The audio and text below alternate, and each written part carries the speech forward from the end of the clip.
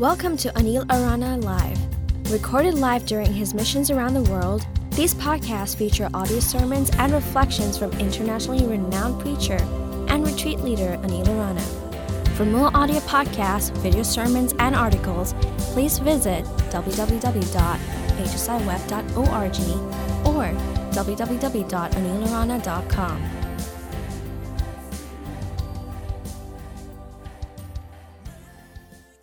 Can you believe another year is over? You know, it seems like the older we get, the faster time flies. It never used to go like this when I was 6 years old, you know, but now it seems like it just goes by like a jet plane, and I'm pretty sure that many of you also feel that way. Now, I know that God has blessed many of us over the past year, and we are grateful to Him for every blessing. But I also know that many of us have gone through a lot of struggles, a lot of difficulties. Now, what I would like for each and every one of you for the year 2016 is to decrease the struggles and increase the blessings. And it is possible if we listen to what God has to say to us here tonight. And I honestly would like to see everyone declare at the end of next year that it has been the best year of your life ever. Say amen. Amen. But for that, we need to understand something about the struggles that we face. They are not normal struggles. The struggles we face is because all of us have an enemy who's determined to make us lose the peace and the joy and the hope and the love that God wants all His children to have. And He's constantly on the attack. What are we to do? Fortunately, God has not left us defenseless. He has given us a few weapons with which we can do war against the enemy. And I'm going to speak about one such weapon today. And it's important that we understand it. Why? Because as Scripture says, Paul writes to the Corinthians, 2 Corinthians 10, 3-4, though we live in the world, we do not wage war as the world does. The weapons we fight with are not weapons of the world. On the contrary, they have divine power to demolish strongholds. What are these weapons?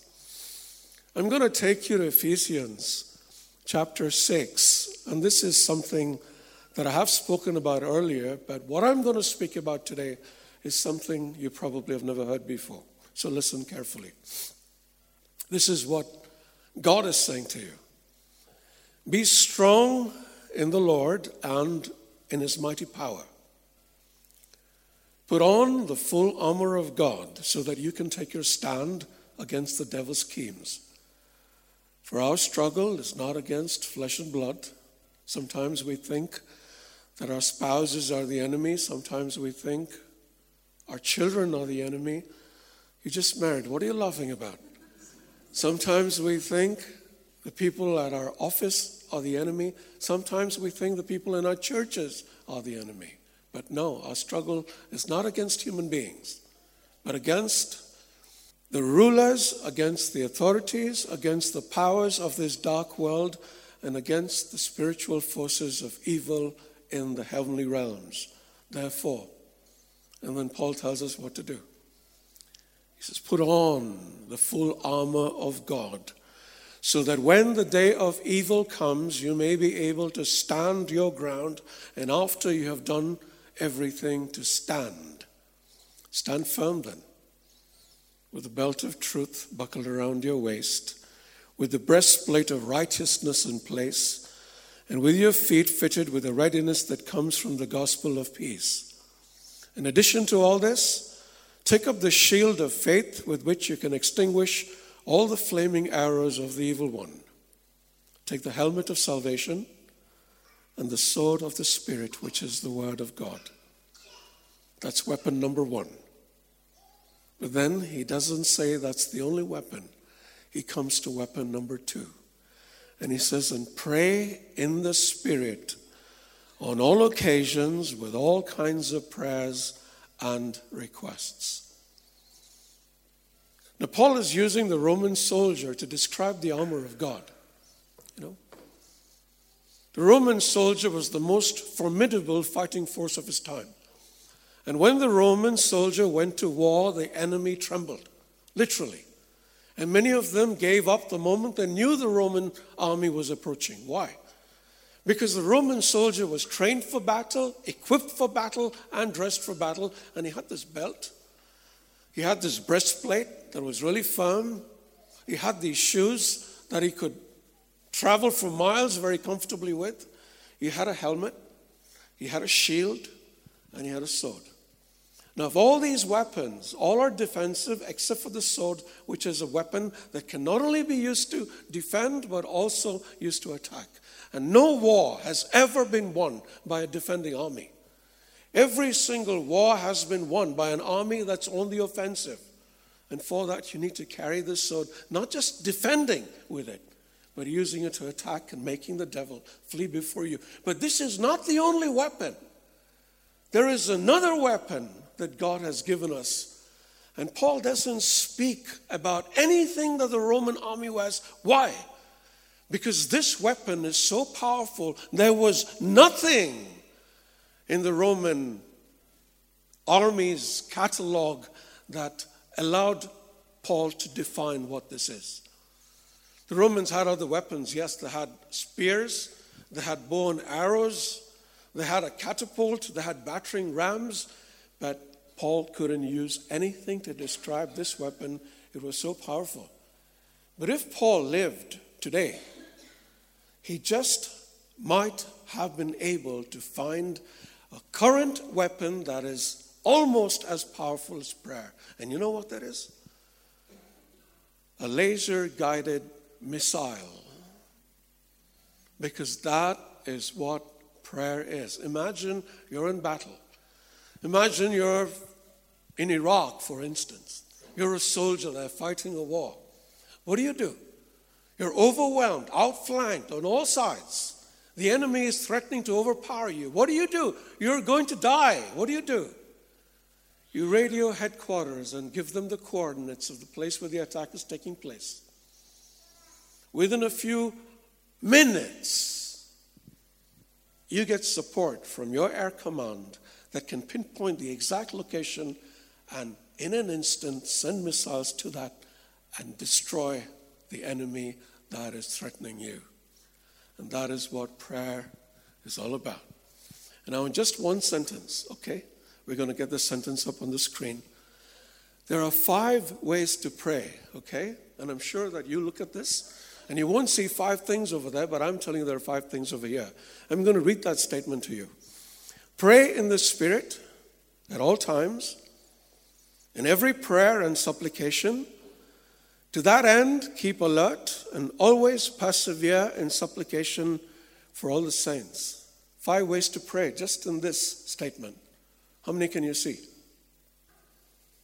I'm telling you there are 5. How many did you get? 1. Powerful prayer. Pray in the Spirit. Who is the Spirit of God? He's a powerful dude. You know he made you? You know he made the world around you? He made the universe that surrounds you? Now that Spirit is someone who resides within you. And when you pray in the Spirit, you are making some pretty powerful prayers. 1 powerful prayer. Say powerful prayer. Okay. At all times. Okay. That means what? Constantly. Perpetual prayer. Say perpetual prayer. Now I need you to remember these things because I want to make you a promise. In fact, I'm going to guarantee you. I like giving guarantees. If you see the retreat poster outside, it says your life is going to change, guaranteed. 2016 is going to change. Guaranteed. How do I guarantee it? If you do what I'm about to teach you to do, okay? So the first thing is powerful prayer. The second thing is perpetual prayer. Very good. Now you come to every prayer and supplication, which is petitionary prayer. Okay? You make petitions to God and God answers. So the third prayer is? Very good. To that end, keep alert and always persevere. That brings you to 4. Persevering prayer. Say? And 5, in supplication for all the saints, which is purposeful prayer. Okay, now I'm going to mix the order, but before that, say purposeful prayer. All right, can you name the 5, please, for me, without looking on the board? 1. Okay, very good. 2. Perpetual prayer, good. Petitionary prayer, 4.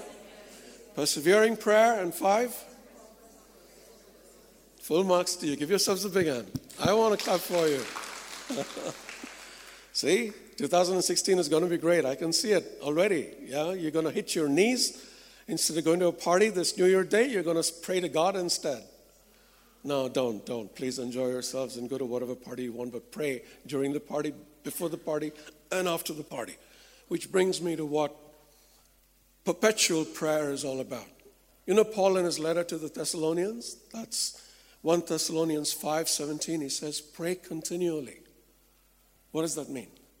It means pray all the time. Now, it doesn't mean you kind of go on your knees 24 hours a day and pray. It means that you have a permanent attitude of prayer. It means that God is there in everything that you do. And this is not as easy as you might imagine it to be. In fact, it's very difficult to think about God all the time. Let me ask you a simple question. In the last 8 hours, how much did you really think about God? Don't answer. For most of us, the answer is very little, if at all. And some of us sitting over here, good, God-fearing Christians who love Jesus, have not thought about him even once in the last 8 hours. Doesn't matter. What matters is that you make a change and a difference in your lives and make sure that you pray constantly. And how do you do that? You wake up in the morning, okay, and the first thing you do is thank God for the day. Now, I might have spoken about this earlier, but bear with me again. Thank God for the day. You go and have a bath, thank God for the water. You have breakfast, thank God for the food. And if someone cooked it for you, thank God for him or her. You drive to work, thank God for the car that you're driving in. And as you drive by, you look at the scenery, enjoy it, and thank God for the sun and the trees and the roads and the people on the roads, even if sometimes they annoy you like mad. You know, someone cuts in front of you, say, thank God for that silly fellow who just cut into me. But thank God, okay? When you start working, you know you're going to have a difficult day. You have a boss who's pretty unpleasant, as sometimes bosses can be. Thank God for your boss and ask God to kind of make your boss to be in a good mood for that day. And if it doesn't work, thank God for teaching you a little more patience in dealing with a boss like that. If you're in any trouble, ask God to help you in that trouble. When the day gets over and you're having a meal with your family, thank God for your family. Thank God for the food you're eating once again, and thank God for the day that has gone by. Thanksgiving is a great way to pray. Now here is another beautiful way, because you're going to forget. Okay, I know you're going to forget. Try music. When you're driving, put music. Yeah, not any disco music or rock music or rap music. Play gospel music. When you're working in the office, let gospel music play. In our office, gospel music is on most of the time. And it makes such a difference to us, because even when we're not consciously thinking of God, there's God there in the background. And the moment there's any struggle, the moment there's any difficulty, what happens? There is some song playing and our mind, our attention goes towards God, and he kind of fixes things for us. So keep music playing. Keep music playing in your house. Do you cook? When you cook, let music play in your kitchen. Okay, occasionally you feel like dancing. Nowadays you have gospel music that you can dance to too. You know, the music we played today, could you dance to it or not? You could, but you didn't. Why? Because you don't think that you can dance for God. But you can and you should. So you kind of, when you're tossing pancakes or whatever, you can put a nice beat to it and a style to it and a rhythm to it. And God is that part of your day all the time. And eventually realize that this bonding, because this is all about bonding, this bonding makes you come close to God, and he almost becomes like a friend. And hopefully he does become a friend. And when God is your friend, as I've said many times before, is there anything that you can't ask him? If you had a rich friend and you were broke, you'd go to that friend and say, can I have some money, right? God is the richest dude in the universe and the most powerful guy there. And there is nothing he cannot do for you. So that's one. Perpetual prayer. Say, I will live a life of perpetual prayer starting now. Which means when you go home now, on your way back, you're going to look for some gospel music. And if you don't have gospel music yet, you know what? You're going to sing. God help the person next to you if you don't have a good singing voice, right? But no, sing. Don't care about whether you sound like this. Never mind. Now, I'm on video. You don't know who watches these things. All right, so that's one. Two, we come to petitionary prayer, okay? Now, Paul speaks about two kinds of petitionary prayer. One's a general prayer, and one's a specific prayer, okay? The general prayer that we make is generally for the world. Pray for the world. That's general. Pray that all the people in Iraq and Syria and all the Christians who are being persecuted around the world be protected. Pray for this community. Pray for this church. Pray for this parish. Pray for all the priests around the world. And that kind of prayer is needed. But it's like, remember, keep this analogy of this radio control. That you call up God and say, it's sometimes very vague to speak about people in general or things in general. But if you can pinpoint, give God the exact coordinates. Tell him, I need prayer for this. Yeah, I am broke. I'm in debt. Yeah, please deliver me from this prayer. Or I'm struggling with sexual sin. I can't stop watching pornography. Can you deliver me from this sin? You're telling him, cross has, pinpointed to there. Or if there are things that you need. Okay, sometimes people say, God knows what I need, so I don't need to ask him, If he wants to give it to me, he'll give it to me. But that is very stupid. Have you ever had children in your house? Do they tell you what they need? Yeah, well, one of them will say, hey, I need a guitar. And he'll keep asking you for a guitar over and over again. And sometimes you don't give it to him, maybe because you don't have money. But you have your reasons not to give him that guitar. But you know that he wants the guitar. And then one day, when you possibly have the money, you save it up for this guitar, and you buy the guitar, the coolest guitar you can think of getting, and you give it to him. Right? And what happens? He's happy. And because he's happy, you're happy, because you've contributed to the joy that he feels. So when we ask God for things, he might sometimes delay on it, but if it's something that is good for you, he will give it to you simply because of the joy that he's going to see in you, because it is joy that he feels when you're joyful. So don't hesitate to ask him for things. And don't hesitate to ask him for small things. Sometimes we think God is so big we shouldn't bother him with little things. Hey, for God, everything is a little thing. Are you with me? Right? So if, Joshua made the sun stand still, that is as little for God to do as it is to give you $10 if you need it. So don't hesitate. If you have a cold, say, God, I have a cold. I don't want this cold anymore. If you have boyfriend trouble, say, God, I have boyfriend trouble. And he will fix it even if it's a little thing. Okay? So remember that. The second reason we God likes us to pray to him, to ask him for things, is because it shows our dependence on him. He likes that. He likes to know that we need him. And when we go to him and say, I need something because I'm really in trouble, then he feels happy that you need him. And so he says, okay, good, I will give it to you. So there are many things that we require in life, because life is very difficult sometimes. But if we go to God in prayer like this, in petition like this, and kind of zero in on exactly what we want to fix, He will fix it. Say amen. So say, I will henceforth constantly engage in petitionary prayer.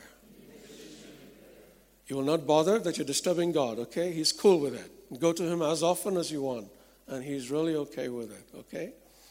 Now we come to powerful prayer, okay? And what is powerful prayer? He says, pray in the Spirit.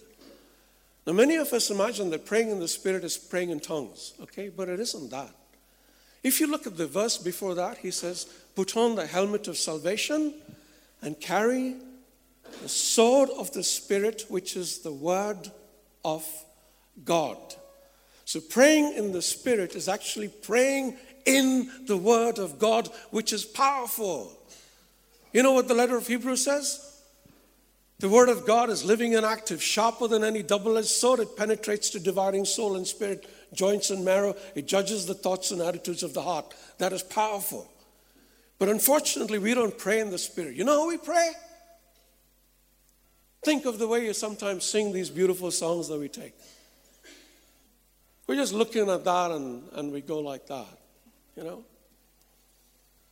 Or we pray, Lord, I need this and I need that and I need that, and thank you very much for all that you've done for me. Hasta la vista, God, until we meet again. That is not prayer. Remember that you're in a war. Remember the enemy is out to get you. To many of us, he's actually got us, making us do things we don't want to do. There's a part of us who wants to do what God asks us to do. And there's another part that simply does what we want to do. Pray in the Spirit, which means what? With your heart, with your mind, with all that you have, get in the face of God. Same thing when singing. We sang this song, Hallelujah. It was such a beautiful song. You know what happens to me when I get into a song like that? I kind of lose myself in God. All I do is kind of get lost in Him, get lost in His beauty, get lost in His glory. And in times like that, I am praying in the Spirit. And I want to give you an example of this now. I'm inviting the choir back, okay?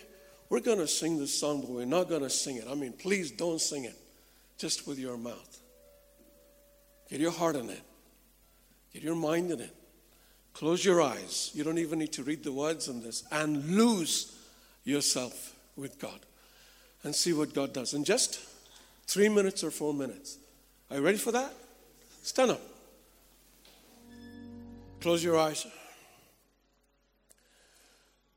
Close your eyes and just believe the Spirit of God is here and He wants to work in you. He wants to work with you. Believe the Spirit of God is here answering the prayers that we make of Him. Believe that God cares about every one of you. He cares about every single problem that you're facing. He cares about your loneliness. He cares about your burdens. He cares about your addictions. He cares about your struggles. He cares about your broken relationships. He cares about your ill health.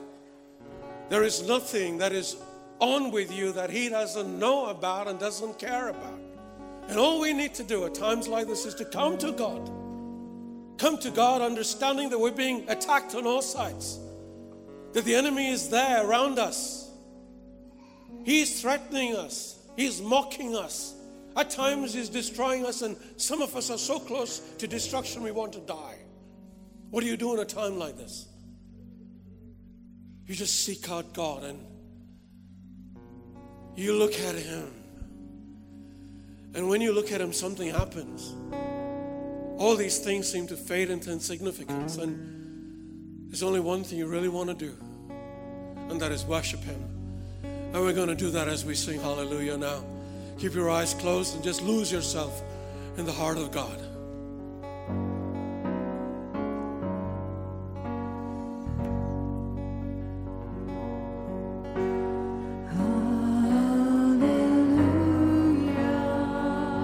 Lose yourself.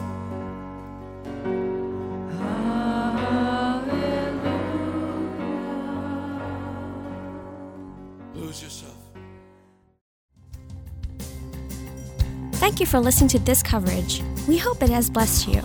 For more great content, visit our website www.hsiweb.org and kindly consider supporting the work we do.